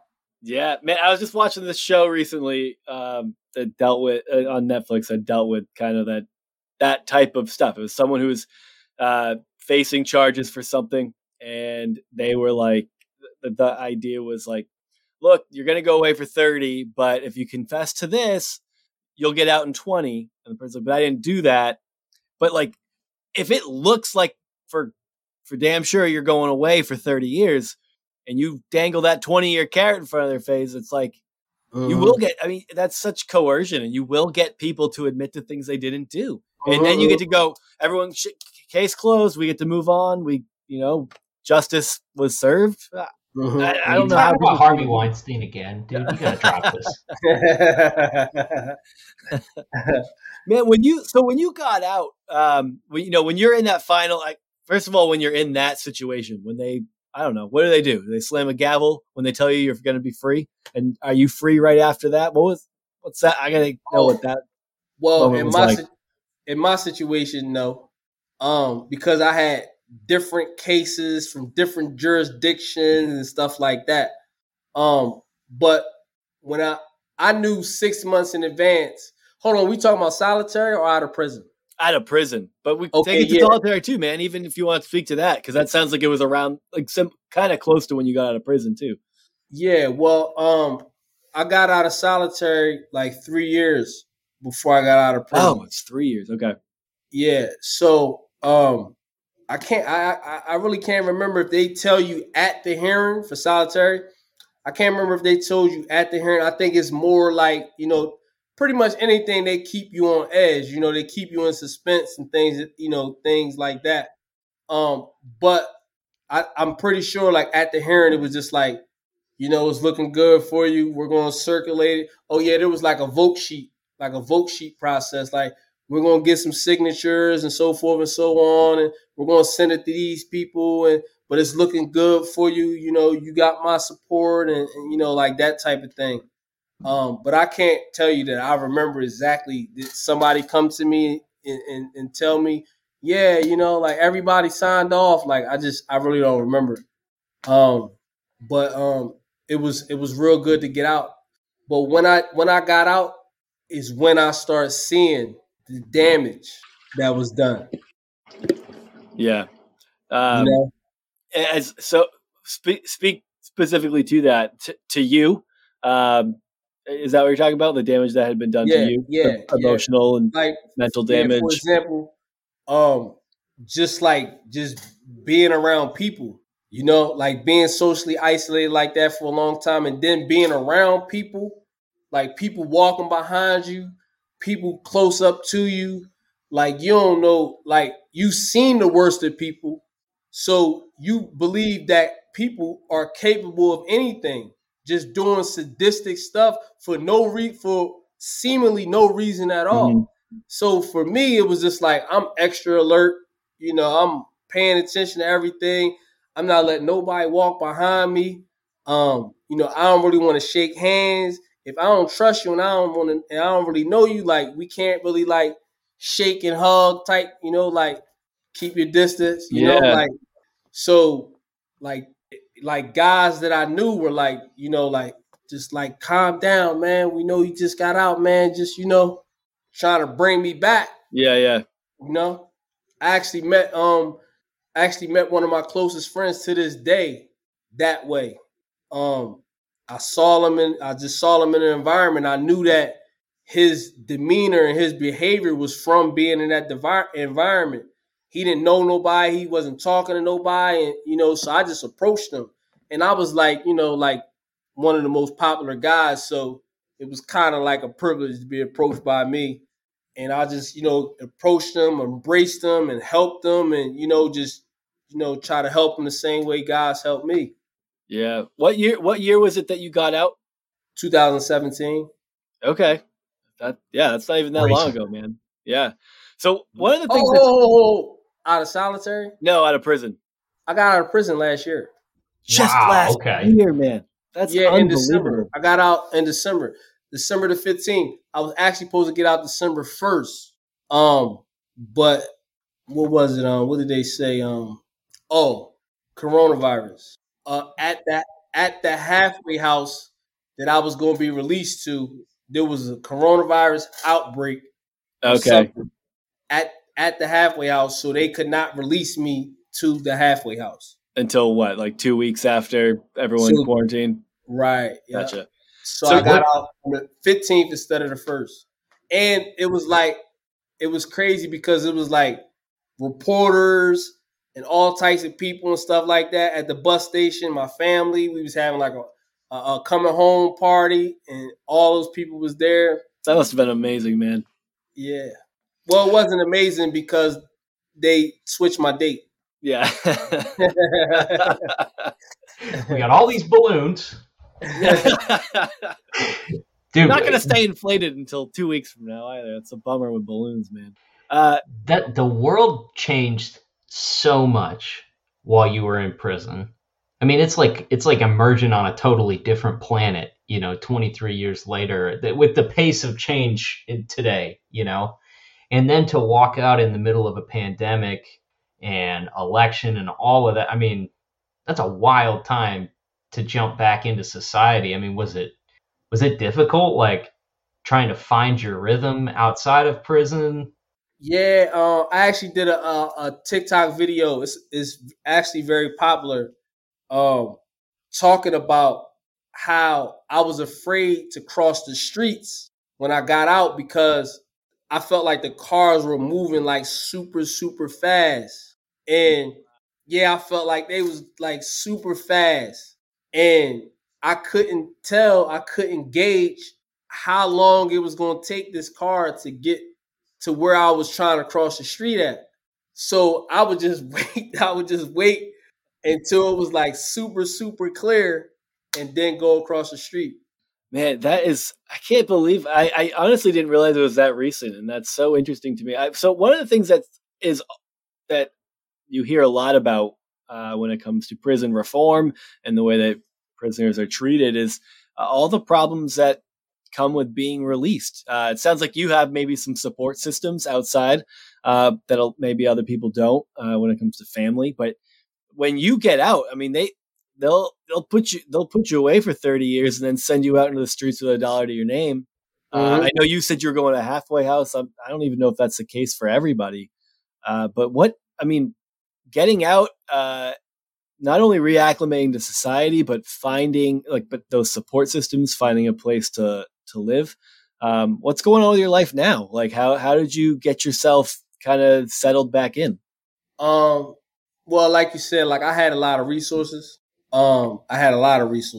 So my situation was different, but at the same time, like I think that what people took for granted is that, yeah, I had these resources, but I do not know how to send an email.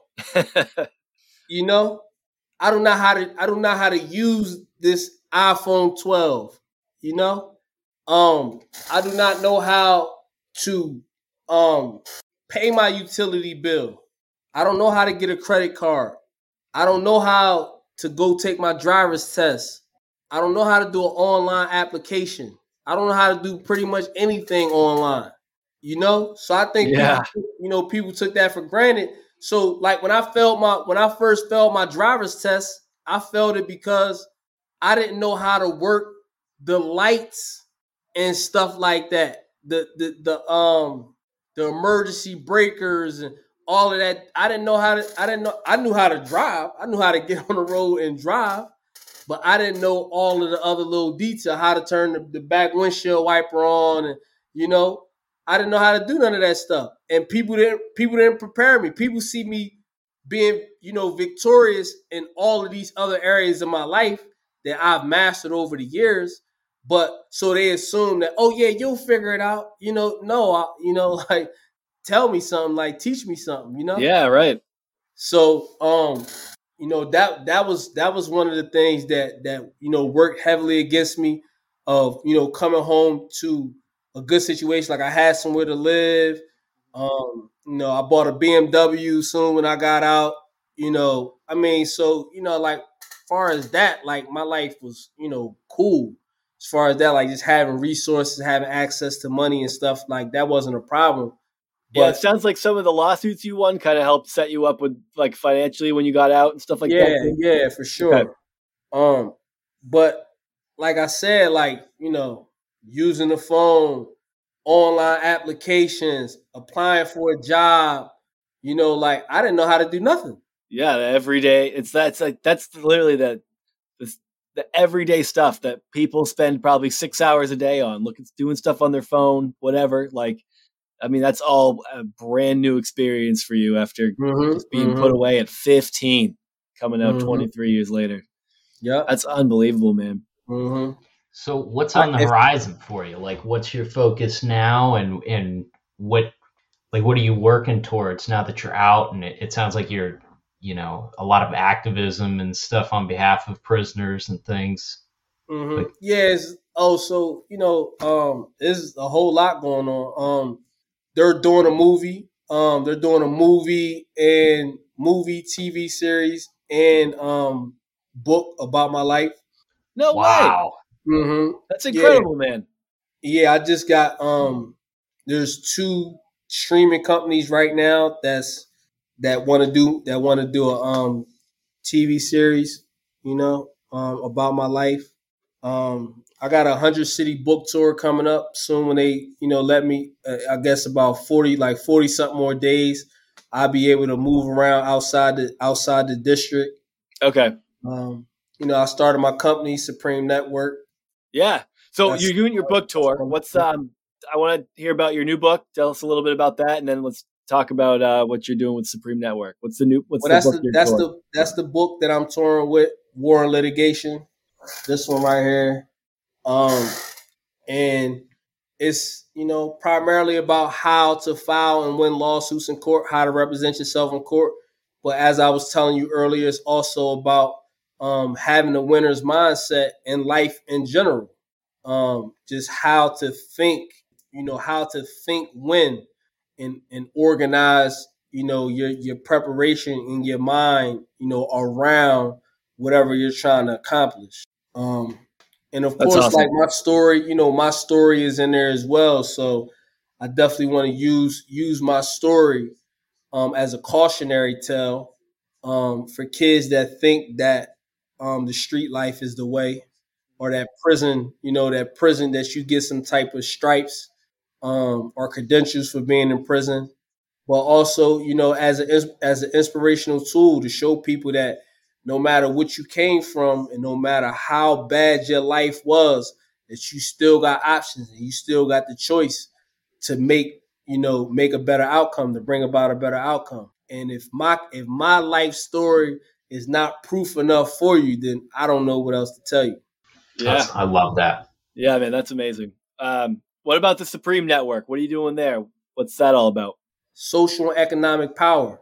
One of the things I learned is that a lot of the abuse that I suffered, and a lot of situations I found myself in, is because I didn't have money, because I was basically nobody. That I wasn't connected to anything powerful. I didn't know anybody powerful. My dad wasn't Obama. My brother wasn't a lawyer. So forth and so on. So I've learned that in order to be considered seriously, to be treated fairly in court, and to get justice, that you need money and you need power.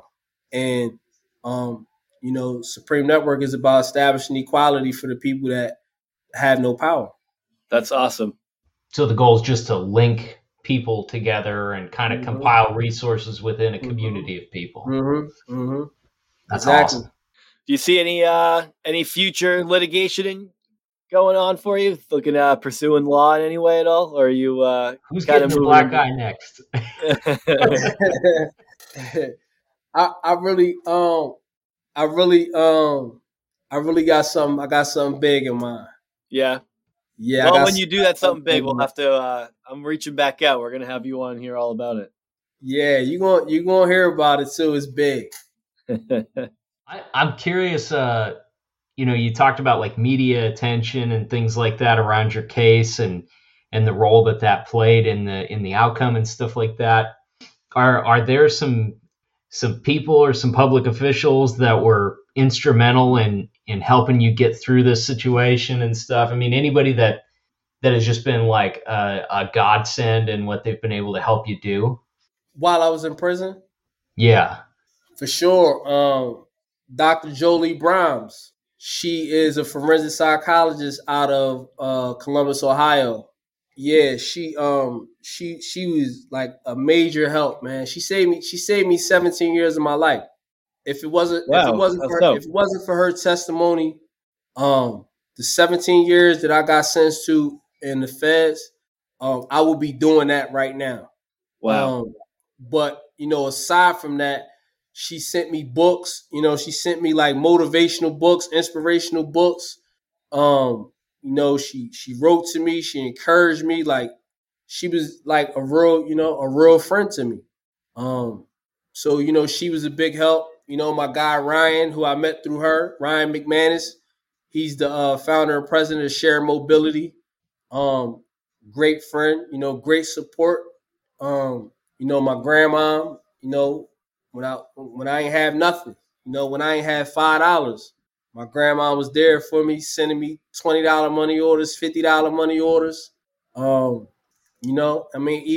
like a lot of the guys in prison, a lot of them guys kept me out of trouble, kept me on the right track, told me I was greater than the label that they put on me. They told me that they saw something else in me, that I was different. And I always remember that. I always appreciated that. The things that they said to me made me look deeper in myself and deeper at myself.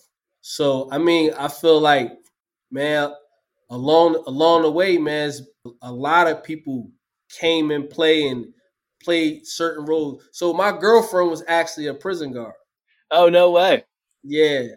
We was together for 7 years. But, it faded, over a period of time. It was 7 years. I was in solitary confinement the whole time. So we didn't have a whole lot of a relationship, but, she was just a real, she was, real good person. And, everybody, like she was a major part in that process. It was a lot of people. Some people just came in my life for 3 months. Like I appreciated that. I appreciated that time, that we spent. So, like, along the lines, it's like everybody played a role. A lot of people played roles. I named some names because they were like there for a long time, and I'm like still friends with them now. You know what I mean? But again, there were people who I met and were connected with for a shorter period of time that were just as, impactful or important, in my story. That's awesome, man. I love hearing that. And just knowing that, like, there's always so many people behind the scenes. And now look what you're doing. They're all part of that too. And you get to, through your book tour, you get to do the Supreme Network. I mean, you're doing a lot, man. I'm excited to see what comes down the pipeline. Your story is very inspiring, very impressive. It's been a lot of fun talking to you. We appreciate your time. Yeah, man. Thanks for doing this. Yeah, for sure. You got anything else? I don't know if you got anything you wanted to say before we close out. You got your, plug your socials, whatever. Anything you want to finish with before we take off here? Yeah, my social media, my TikTok, I am Andre97. That's also my Instagram. And, our website is www.supremenetwork.org. That's where all my books and stuff are, my T-shirts and stuff like that. Follow me on Instagram, follow me on TikTok. I'm viral on TikTok. They love me on TikTok. Good. There's like one decent person that's getting some attention there. Yeah, I know. It's not some teen busting some other teens' balls for not being woke enough on TikTok. That's cool. Yeah. So it was awesome. It's awesome talking to you guys. Yeah, thanks, man. This is a pleasure. This was great. Yeah. Thanks for listening, everybody, and we will catch you next time.